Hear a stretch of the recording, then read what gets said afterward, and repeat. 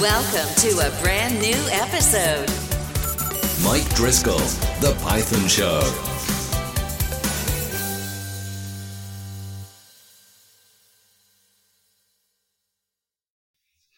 Hello and welcome to the Python Show. This is Mike Driscoll, your host, and today we have my friend Rodrigo.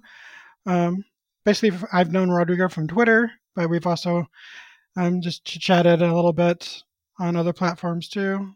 And anyway, welcome to the show, Rodrigo. Let's chat.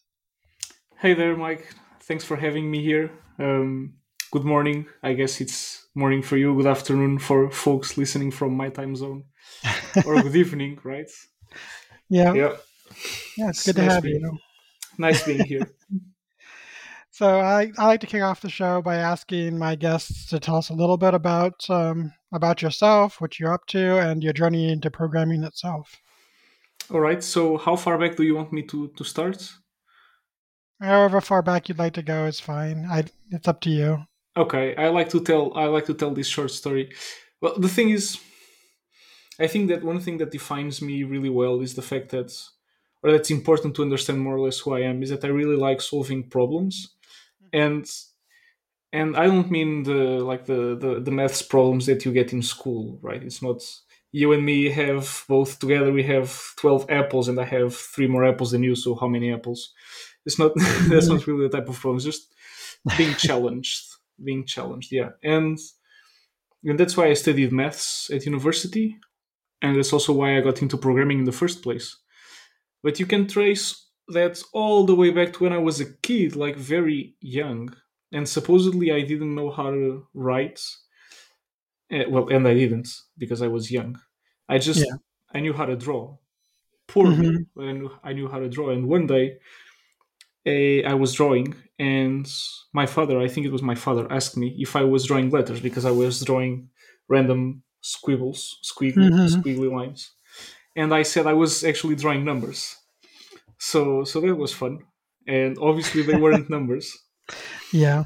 But yeah, turns out I've enjoyed maths for a long time, and yeah. So then I ended up studying maths at university, which was lots of fun because Yeah. it had nothing to do with the maths I learned in school, and which I guess most people kinda learn in schools all over the world. So yeah, university maths was very different, very interesting, and when I was 13, I think, a not at university, Mm-hmm. obviously. I was 13, and a friend of mine turned to me and said, Rodrigo, I think you should learn Python. I think you'll like it. And I don't know, I didn't know anything about Python, so I checked Python out, and I've been doing it ever since. So I guess my friend was correct. I did enjoy Python. That's cool. Yeah. Yeah, so that's how I said 13, I was 15, sorry. I started Python when I was 15. Yeah. So that's how I That's got into awesome. it. Hmm. I have a cousin who did a math degree. How far did you go with math? Like, what's some of the upper level classes I you took? You mean how far, like what degree I got? Well, that or just like, for example, like, did you do like calculus 4 or differential equations or, what? Hmm. I don't know what it is in Europe, so I don't know what they call the upper level math classes. Maybe they have different names there. Right. Yeah, I didn't have a class that was called Calculus 4. I have a master's in applied maths. Okay. So I guess I did the standard stuff for the bachelor's. Standard, as in like across all maths degrees, I did calculus, algebra, linear algebra, some geometry, stuff like that, some topology, and then yeah. I don't know if that rings a bell. I'm not entirely sure how well you know your cousin's syllabus. Yeah, I don't. I'm just like curious because she sometimes talks about stuff that I'm like, I don't even know what kind of math that is. So Right. I'm just curious. Yeah. No, but I didn't get into a PhD, so not super advanced. I feel like masters is more than advanced for most people. So Well, that would be a whole podcast on talking about how people are just afraid of maths because they're poorly taught, not because they can't do it. So, Yes. but I'm not sure. That Yeah. yeah, People are afraid of math, and I didn't care for it at first, but I really started liking it in high school, and now people say computer programming, you have to know math and you have to know high level math. And I'm like, that's not true. You have to know like algebra, and that'll get you through most programming problems. yeah, Um, calculus and statistics are nice for very niche problems, unless you like trying to, do like guidance for like a car or a missile or a tractor or whatever. You're probably not going to need a lot of those advanced math subjects. yeah. I think you're right. I've heard actually both sides of the debate. I hear people that say, yeah, you really need to know a lot of maths, and then people who say you don't, and I don't think you do. So you don't need lots Yeah. of maths to be able to be a general decent programmer. Yeah, Um, I'm just saying from my own experience, I've almost never needed more than algebra. yeah, yeah, essentially, except for, and like you said, like niche programming on something specific. Yeah, Um, but there are of course, there's always caveats to that. There's yeah, of course. But I do think, and sadly, I haven't taken the time to verify this.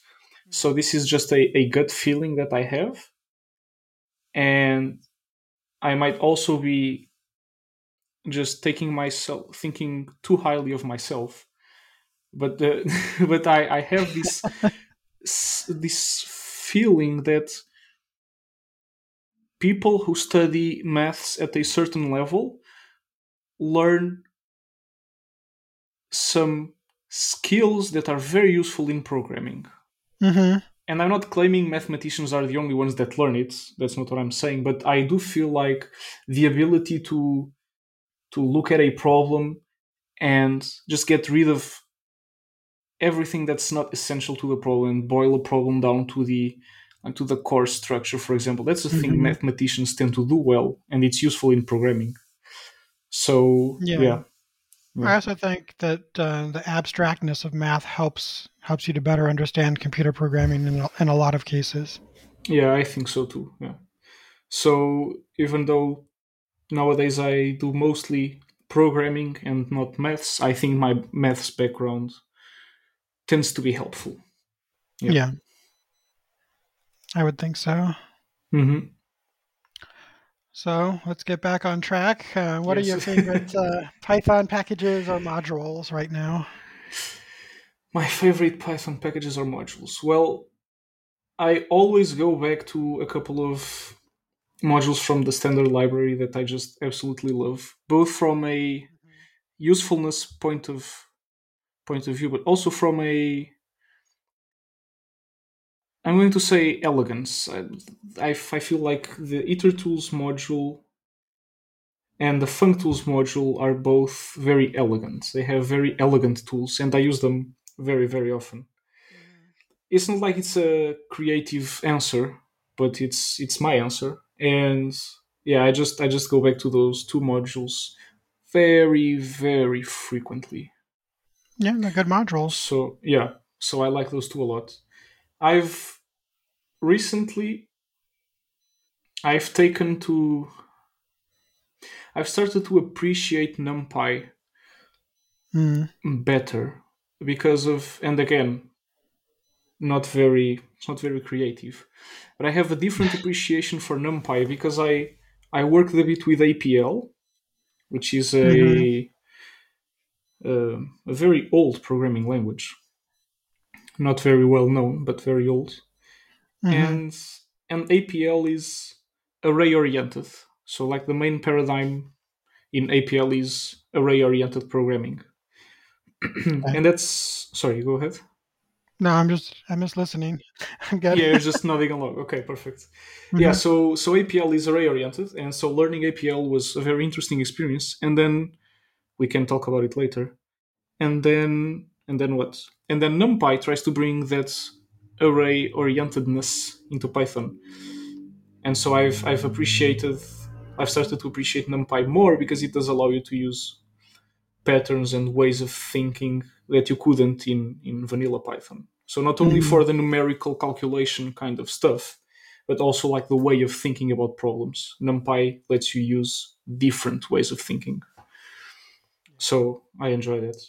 And also I might get yeah, no, and another thing I've been enjoying now, very different from the other three, it's the mandatory textual reference because it's what I've been working on, and it's been lots of fun. So textual also one of my favorites in the present day at the time of recording.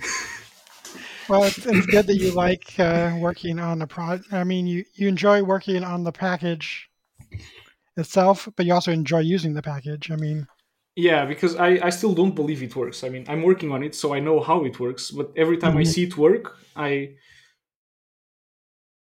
don't want this to feel like an ad. So let me stop me if I'm. But this is No, you're also very fine. genuine. So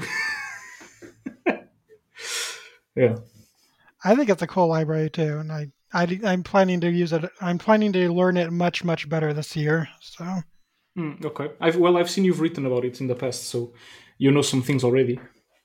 yeah, I know the basics, but I want to start learning it like I learned to WX Python long ago. I got really good at WX, and I don't hardly even need to look at the docs for that anymore. And Right. I'd It's like just to muscle memory.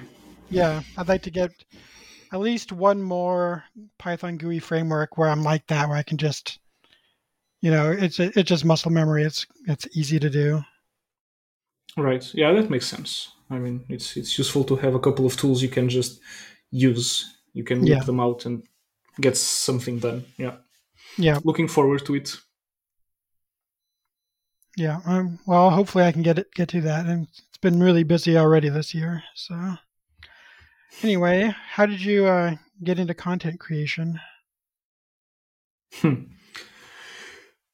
Well, I guess not a very interesting answer, but essentially it just happens, because I was no. Let's trace back. So I've always enjoyed helping my classmates when in school. If someone had a doubt and if I knew the answer, I would love to walk them through the thought process that would take them to the answer. So it wasn't. Of course, I got better at these parts when as I grew up and as I matured, but it wasn't necessarily about showing them the answer. It's about taking them through the process of. So, Mm-hmm. in other words, really teaching, right? And Yeah. so, turns out I really enjoy teaching. And uh, parallel to that, when I started university, more or less at the time I started university, so not because of, but at the same time, I created a blog because I wanted to have a place where I could jot down some notes about random programming projects that I made. If I created a piece of code that did something interesting, I would want to be able to write down a couple of paragraphs, say, hey, I did this in this way and that way, and just post a picture or something. And the idea would be to have a place I could refer to see what I've done. It wasn't necessarily to show it to others, but it just grew, the blog grew, and apparently a couple of people enjoy reading what I write, so I started writing more often, and then I started sharing, and then I met I met Sandeep on Reddit, and Sandeep took me down a path that eventually led me to Twitter and to writing books and things like that. So that's actually how it started. Yeah. Oh, that's cool. And that feedback loop just keeps you motivated, or Yeah, it does. It does. I think I'd keep blogging if no one read it because I really enjoy writing. But the occasional comments or the occasional realization that someone actually read what I wrote gives me motivation to write much more. So it's definitely a feedback loop that keeps me going. That keeps me going. Absolutely. Yeah. Yeah. Yeah, I definitely do it for myself as well, because it's kind of my brain dump. I know I can't store everything in my head, Yeah. so Exactly. I find writing is helpful. It also helps organize my thoughts, and then someone else will comment on it, and that helps. So Oh yeah. Absolutely. It's I have maybe I should keep track. I have no idea of how often or how many times I've gone back to things I've written and that I've forgotten. I remember I've written about them, but I don't remember exactly what I wrote. And so I go and check how something worked or what I did in hmm the past to solve some problem. So it's definitely a very useful tool for yourself. yeah, Yeah. And yeah. yeah, okay. I'm sure you also That's exactly why I like it. I'm like, I know I wrote on this topic. I know how to do this. Hannah, how do I do this? yeah. I just need to go back and check. Yeah, Yeah. absolutely. And there's also a very cliche thing, I'm sure you agree, which is when you write it also helps you learn. hmm Yeah. So Yeah. I've written about topics that I wanted to learn about, and I decided, okay, I'll just write about this. And that forces me to research and to think about it and to come up with examples and understand how hmm things work. So I've also used it as a learning aid. Yeah. Yeah. I'll pick a package that I'm like, I really want to learn this package, so I'm going to write an article about it. No, yeah, you can't write about it if you don't know it, so you better learn it if you're Yeah. writing about it. Yeah. Exactly. So, which tools do you like to use the most when you're doing content creation? I knew that question was coming, but I'm not sure I have the answer. So what do you mean, like what types of tools? I So, some people they just use like a text editor, or some people might use like Grammarly to, I see. Okay. Yeah, okay, so essentially things that help me. like your assistive tools. And for myself, I use Grammarly a lot. For example, Okay. I use like Carbon for image screenshots, but I also use what is it, Snapify? I use Yeah, that too. Snapify. Yeah. So, Yeah, so I did use Carbon in the past, but nowadays I use Snapify for actually a bunch of different things. So I use Snapify to share code screenshots, annotated screenshots, so I can write text and draw arrows and things like that. So that's brilliant. And I use it also when I give talks. I used to use PowerPoint, but nowadays I use Snapify to create my talk slides. So that's very hmm, useful. that's cool. Um, yeah, it is. It's a fairly recent feature, so I use it a lot. I also like to use Canva for like basic designing things, thumbnails or book covers or things like that. I'm terrible at design, but Canva gives me the tools to do the basic things. Yeah. So that's one. What else do I like? I think these are the two. Nowadays, sometimes I use generative AI to create abstract images if I need some background or something like that. But I try not to use too many tools. I've tried setting up like a very well defined, structured content creation pipeline with Notion and databases and calendars and things like that, and then I just drown in the complexity when I what I want is to teach Python. Yeah. So I try to keep it as simple as possible.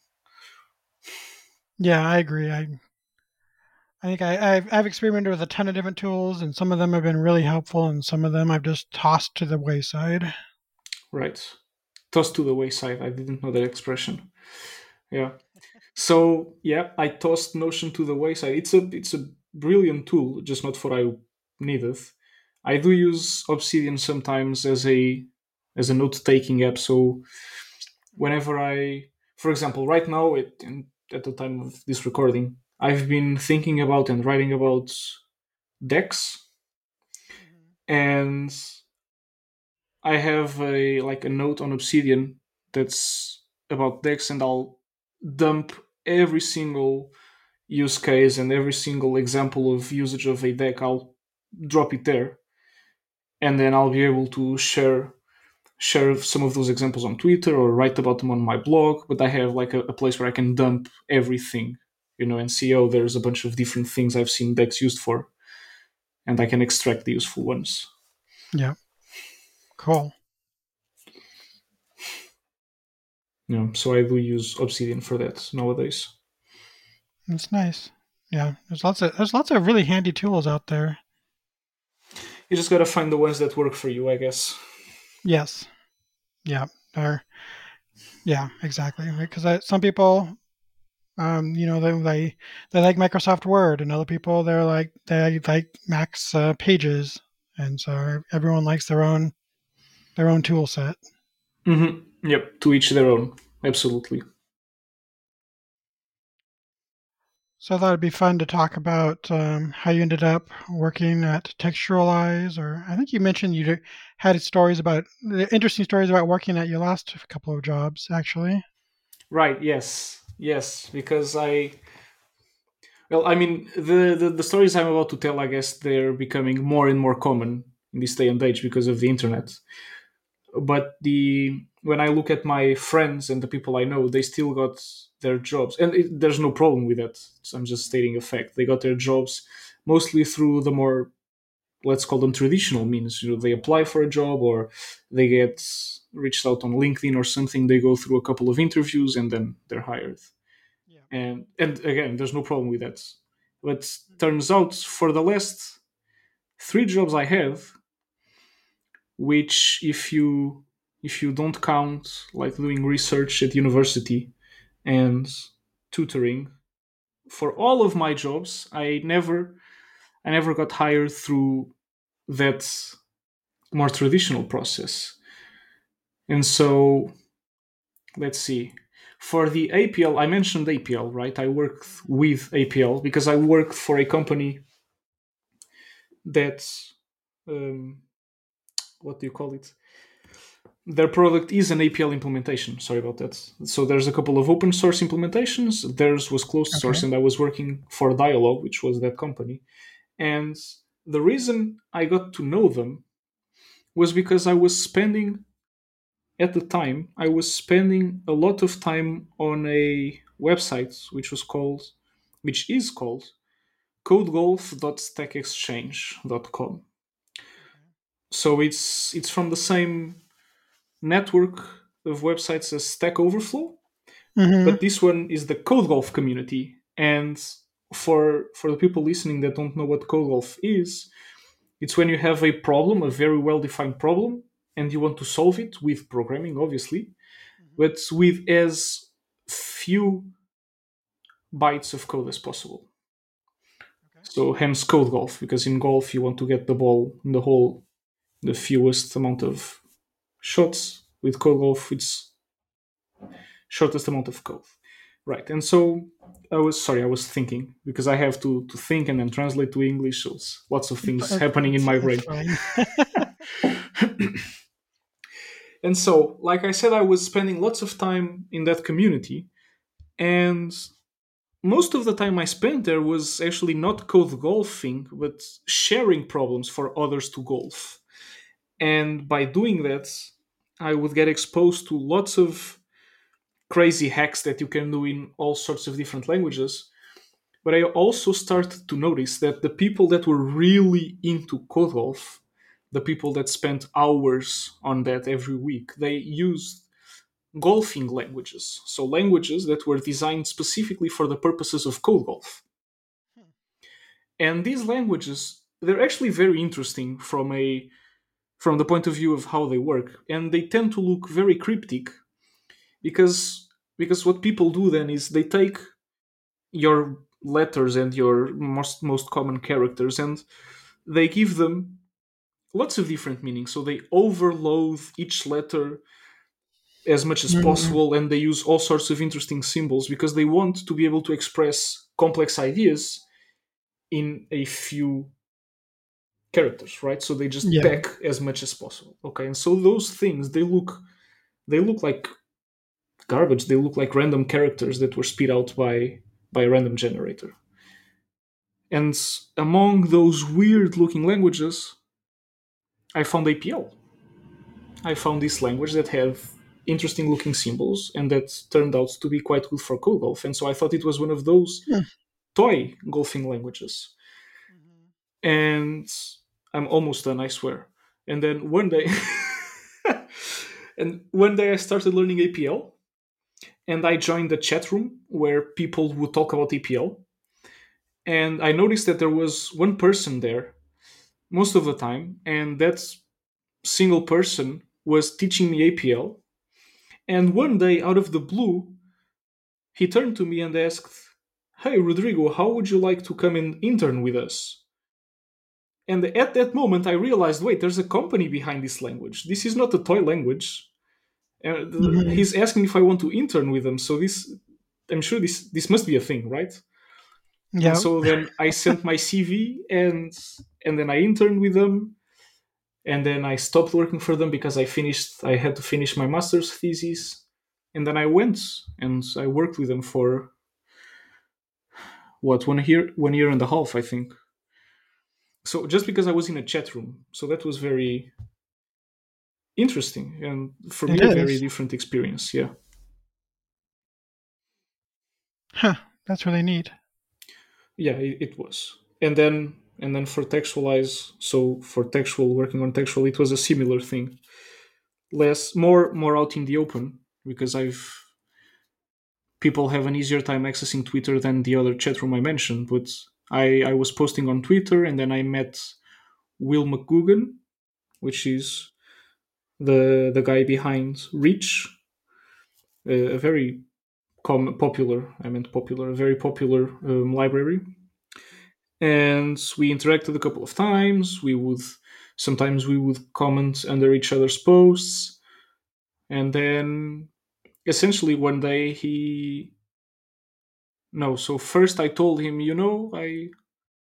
I imagine I see myself working with you in a couple of years, and he said, yeah, but I think I would I see myself working with you as well.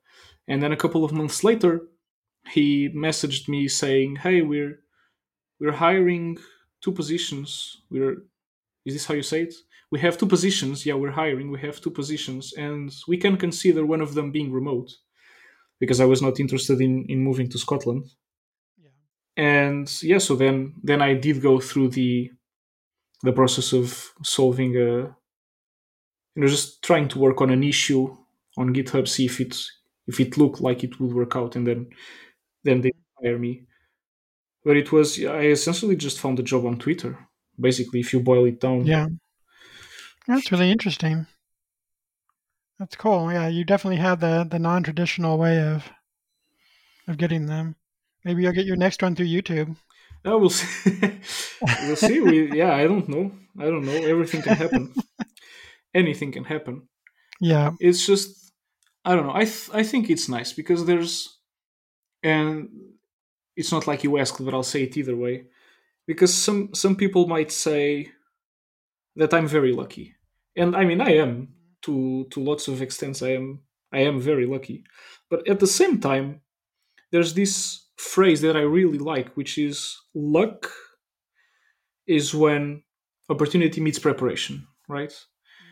And I was lucky in essentially finding Will out of the blue on Twitter, but one thing that helped Will notice me was, for example, all of the things I was sharing on Twitter and all of the things I had written on my blog. And that wasn't luck, right? I had to be there and I had to do it. Yeah. And if people do more things, they will be more exposed to luck. So Yeah. yeah, it's not sure, it's not guaranteed, but it increases Well, your no. chances of being lucky. Yeah, you get your name out there, more people are going to notice. So, Yeah, exactly. so I'm curious, what do you like or dislike about working on open source projects? So my experience with open source projects is mostly my experience with Textual. Mhm.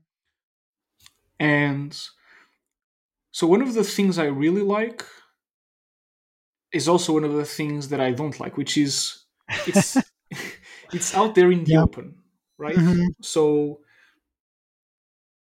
you can see. So the good thing is you can see everything that's being done, Yeah. and as a learning opportunity, that's just insane. That's Mhm. excellent for your growth. I had before Textual, I had written Python professionally, but every single time I had done it, I was the best on my team because I was the Mhm. only one. So by definition, I'm the best, Yeah. right? Which is good for your ego, but not good if you're trying to learn and if you're trying to get better, or it's Mhm. not ideal. And so working on open source has that excellent benefit of giving you the possibility of seeing everything that's being done. And so I can Mhm. read all of my colleagues' code and I can see what other people try to create, and I can see I get exposed to different I get exposed to pull requests from different people who think about software in different ways. So that's Yeah. very enjoyable. And the That's cool. reverse, yeah, yeah, it is. I like it. At least I like it. But then the reverse side of that coin is everyone sees what you're doing. So if you screw up, it's not like it's terrible, Yeah.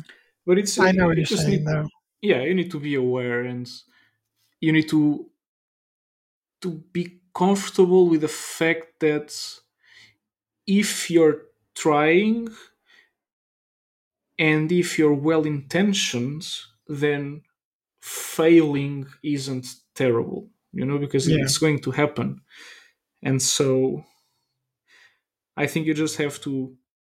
So it's after you get used to it, it's not a bad thing. You just need to get used to the fact that you will get things wrong and people will point them out because that's what code reviews are for, right? So there's a bunch of Yeah. pull requests that some of them were closed, some of them I had to refactor a couple of times, some of them I had to refactor a bunch of times. Mhm. And yeah, the initial shock, or in the beginning it might be a shock, but it's actually a good thing. So Yeah. It helps you grow. You learn from those experiences. yeah, That's absolutely, absolutely. Yeah, if you pay attention to what's being said, you can learn a lot because I mean, I hopefully, yeah. I think this is something that a lot of junior and maybe even senior programmers don't understand is when you switch roles. So like I recently switched to a new role a few months ago. Okay. I'm the new guy, but they consider me a senior programmer because I have so much experience. Right. But you don't know the tech stack, and so I'll put up a PR and I'm like, if this looks good, this is going to work, and I'll break stuff because I don't know Right. the tech stack. I don't realize that I'm going to break something. The code worked on my machine, and so that's just something that comes with programming, and you start once you've learned. Yes, you might break something, and that's okay. Yeah, I just think more no, more developers just need to understand that's normal. That's just Of doing part the of work, being yeah. yeah, part of being an engineer is, well, you're gonna mess up sometimes. Sometimes you'll crash the server. The website will go down. It happens. That's why you have a backup. you Right. know, Yeah. but you Yeah. better have a backup. So, folks listening, if you don't have backups, go get them now. Yes. Yeah, I think that's part of it. It's not like you're not supposed to fail. Great. I there's this. I know this word. I just don't know how to say it. But it's gratuitous. Yeah, You're not. Sup- gratuitously. Yeah. yeah, you're not supposed to fail gratuitously. But so you're supposed to do your best not to fail, Hmm. but you'll still fail, and that's when it's okay. It's when you did everything you could, but you still fail because you Yes. didn't know, you hadn't learned yet, or I don't know. Well, yeah, and when you put it up for review, I mean, if it passes the linter and MyPy and whatever other tooling you have in your CI system, as far as you can tell, it works until you find out that it doesn't. Yeah, So, exactly. you did your best to. Yeah, well, personally, I did have a couple of those situations. All of the tests pass, so it looks like it's working, and then turns out a couple of hours later, there's someone saying, "Oh, hey, why is my code broken?" And turns out, oh, I had just messed up. Yeah, So yeah, not the most pleasant experience, but you'll yeah, it's that's part of the job, I guess. any complex piece of software. You will have unexpected consequences when you go to do something with it. So, Yeah. Well, there's one thing I wonder if you have any experience with this kind of situation, but one other thing that I appreciate working on open source is when you have some level of traction, you get issues with people asking for features, reporting bugs, you get pull hmm requests, and so interacting with these random people, like these random human beings that either found bugs or want new features or pushing code that fixes a bug or that introduces a new feature. So all of those interactions, hmm I think they bring a new flavor to this job. So it's not just about writing code; it's also working with others and either show what do I want to say. be a I mentor. I wouldn't say be a mentor because I don't think I'm in a position to be a mentor. But what I want to say is that it makes the job more interesting. The fact that you have to have these interactions, and it's just another thing you have to bear in mind. It's the interactions and making sure that you communicate well with others, and especially when you have to say something like, hey, thanks for your pull request, but we actually can't merge this because for some reason, or because we actually don't want this feature, or it's the PR is not in a like Good enough state. yeah, I don't know, it's you have to be sensitive, when Yes. talking to others. You gotta say, look, maybe if we do X, Y, and Z, then maybe we can merge this, or yeah. So it's Yep. it's a it's an interesting part of the job. Yeah. As that's just something else that I think probably junior developers could learn from is as you become more senior, you have to go back and do a lot more code review. You don't get to do it quite as much coding yourself. You're going to be the person who's reviewing the code and kind of a gatekeeper. Right. And part of your job is to reject code that isn't up to the To the quality that you standard. want. Right. Yeah, up to standards. So you need to be very diplomatic because you don't want to just say your code sucks. You want to say this code could work if you do X, Y, and Z, like you said. Or you might be like, this doesn't actually match the feature request, or this doesn't fix the bug. Right. Yeah. And go back to the drawing board. I think you're close. You probably just need to fix, whatever that Something. particular Yeah. thing is. And you know, there's nothing wrong with that. You can learn a lot from learning from your junior programmers. I learn a lot from mine. It's really fun to learn, how they think because they're brand new and they bring that new learning from they got from university or their first job. Hmm. They have all this different kind of knowledge that I didn't have when I started, and so it's really interesting to see what they come up with. But sometimes it's wrong, and you have to correct them in a nice way. Yeah. Yeah. Absolutely. It's a difficult thing to do, I think, especially for the four of us. So for us inside the team, we interact more often. So I don't have to be very afraid of hurting their feelings if I write in a neutral tone because we interact every day, and so it's fine. But maybe my neutral tone will not be well understood by someone who I have never met or interacted with, and so I have to be, like you said, Yeah, more diplomatic and make sure that we agree that we both want the same thing.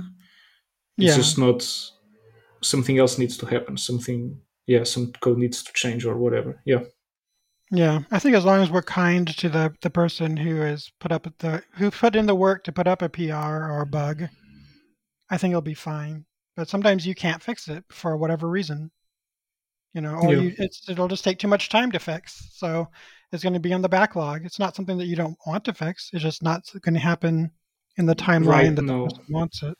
Yeah, yeah, exactly.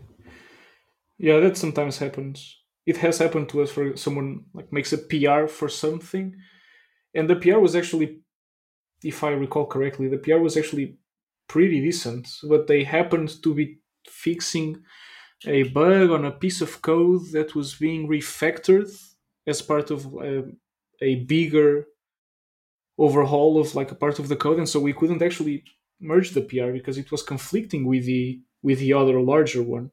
Mhm. So yeah, you have to tell that person, look, this is also being changed elsewhere. Would you Yeah. mind waiting? Yeah, I think we asked that person to wait. Okay, can you wait a bit while we finish that? Yeah. And That most makes people sense. react well, so Yeah. I think in general, people, they want to be part of the program. They want to help make their favorite package better. So if you have that kind of attitude, then hopefully you'd have a good attitude about why you couldn't help right this second. yeah, yeah, that's been my experience so far. Cool. So I think I have one more question. Yeah. So what are you working on now besides Texturalize? So on a more personal level, is that the way the Yeah, sure. Or in if the if you started working on your own like personal packages or whatever. so up until up until today, I haven't been able to make any like major contributions to the Python ecosystem in the form of packages. Uh, I I don't know. For some reason, I haven't had. It's not for some reason. I just haven't found anything that I wanted to do and that couldn't already be done. So I think that was essentially it. I do have like a tiny package. It's ridiculous how little code it is, but it's I think it's quite useful, at least for me. Which is like when you have an error in your code, and when it prints the traceback, it will also print a link that you can click to Google the error automatically, and so it's very little code, Yeah, but for people learning, it has proven quite useful. that is cool.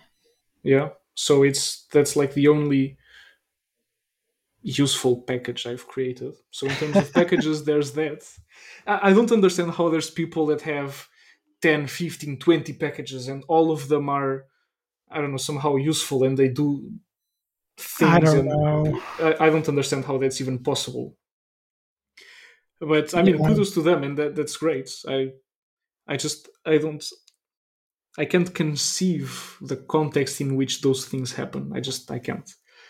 yeah. Uh, There's some people who are just like I think it's Sebastian put out what is it, Typer and yes, Typer and Fast API Fast and API and some. the What is this? SQL Alchemy, I think.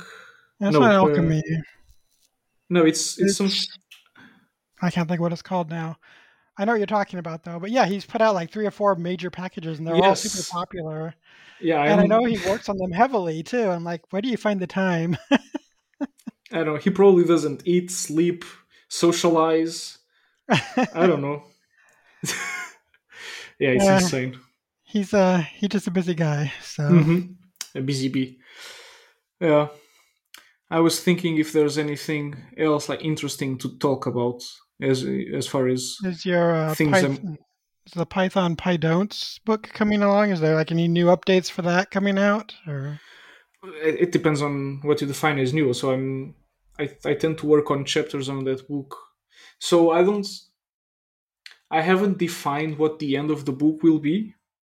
Like how. So what I'm what have what I, sorry, the idea I've been entertaining more recently is that I'll actually split the book into slightly smaller books because the book just keeps on growing, and I have Yeah. literally dozens of ideas for chapters. Hmm. And I don't think it's reasonable to write a book that is, I don't know, 1,000 pages long. Probably. So yeah, probably not very reasonable. so I so I've been thinking of splitting that book specifically into, I don't know, a book with a more beginner focused chapters, maybe one Hmm. book that focused on, I don't know, all sorts of dunder methods, another one on more advanced topics, for Yeah. example. Yeah, but it's That makes sense. because, sorry. No, I said that makes sense. Yeah, well, it does make some sense in my head, but because I don't think it's a, or at least for now, I don't have a specific final goal in mind. I just let it grow organically. So one day I have an idea, something I want to write about at that time, I'll write a new Hmm. chapter and I'll publish it. And I think I'll be doing that for some time, just write chapters. Yeah. Um, yeah, I do have other books I work on and the other ones that are more well defined, so I know when they'll end or when they have ended. Yeah. Yeah. I understand. That's cool. I'm glad it's still progressing. It's not just you're not having writer's block or something. Yeah, no writer's block. I'm blocked writing on that because I'm writing on something else, but no writer's block. I still have plenty of ideas for things to cover. Yeah. Cool. Awesome. Well, I think that wraps up my questions for this episode. So thank you so much for being on the show, Rodrigo, and I hope you'll come back someday. Thank you very much for having me, Mike. It'll be a pleasure to come back. Absolutely. Great. And thanks everyone for who's joined us to listen. And we'll see you next time. Hit subscribe and don't miss the next episode. Mike Driscoll, The Python Show.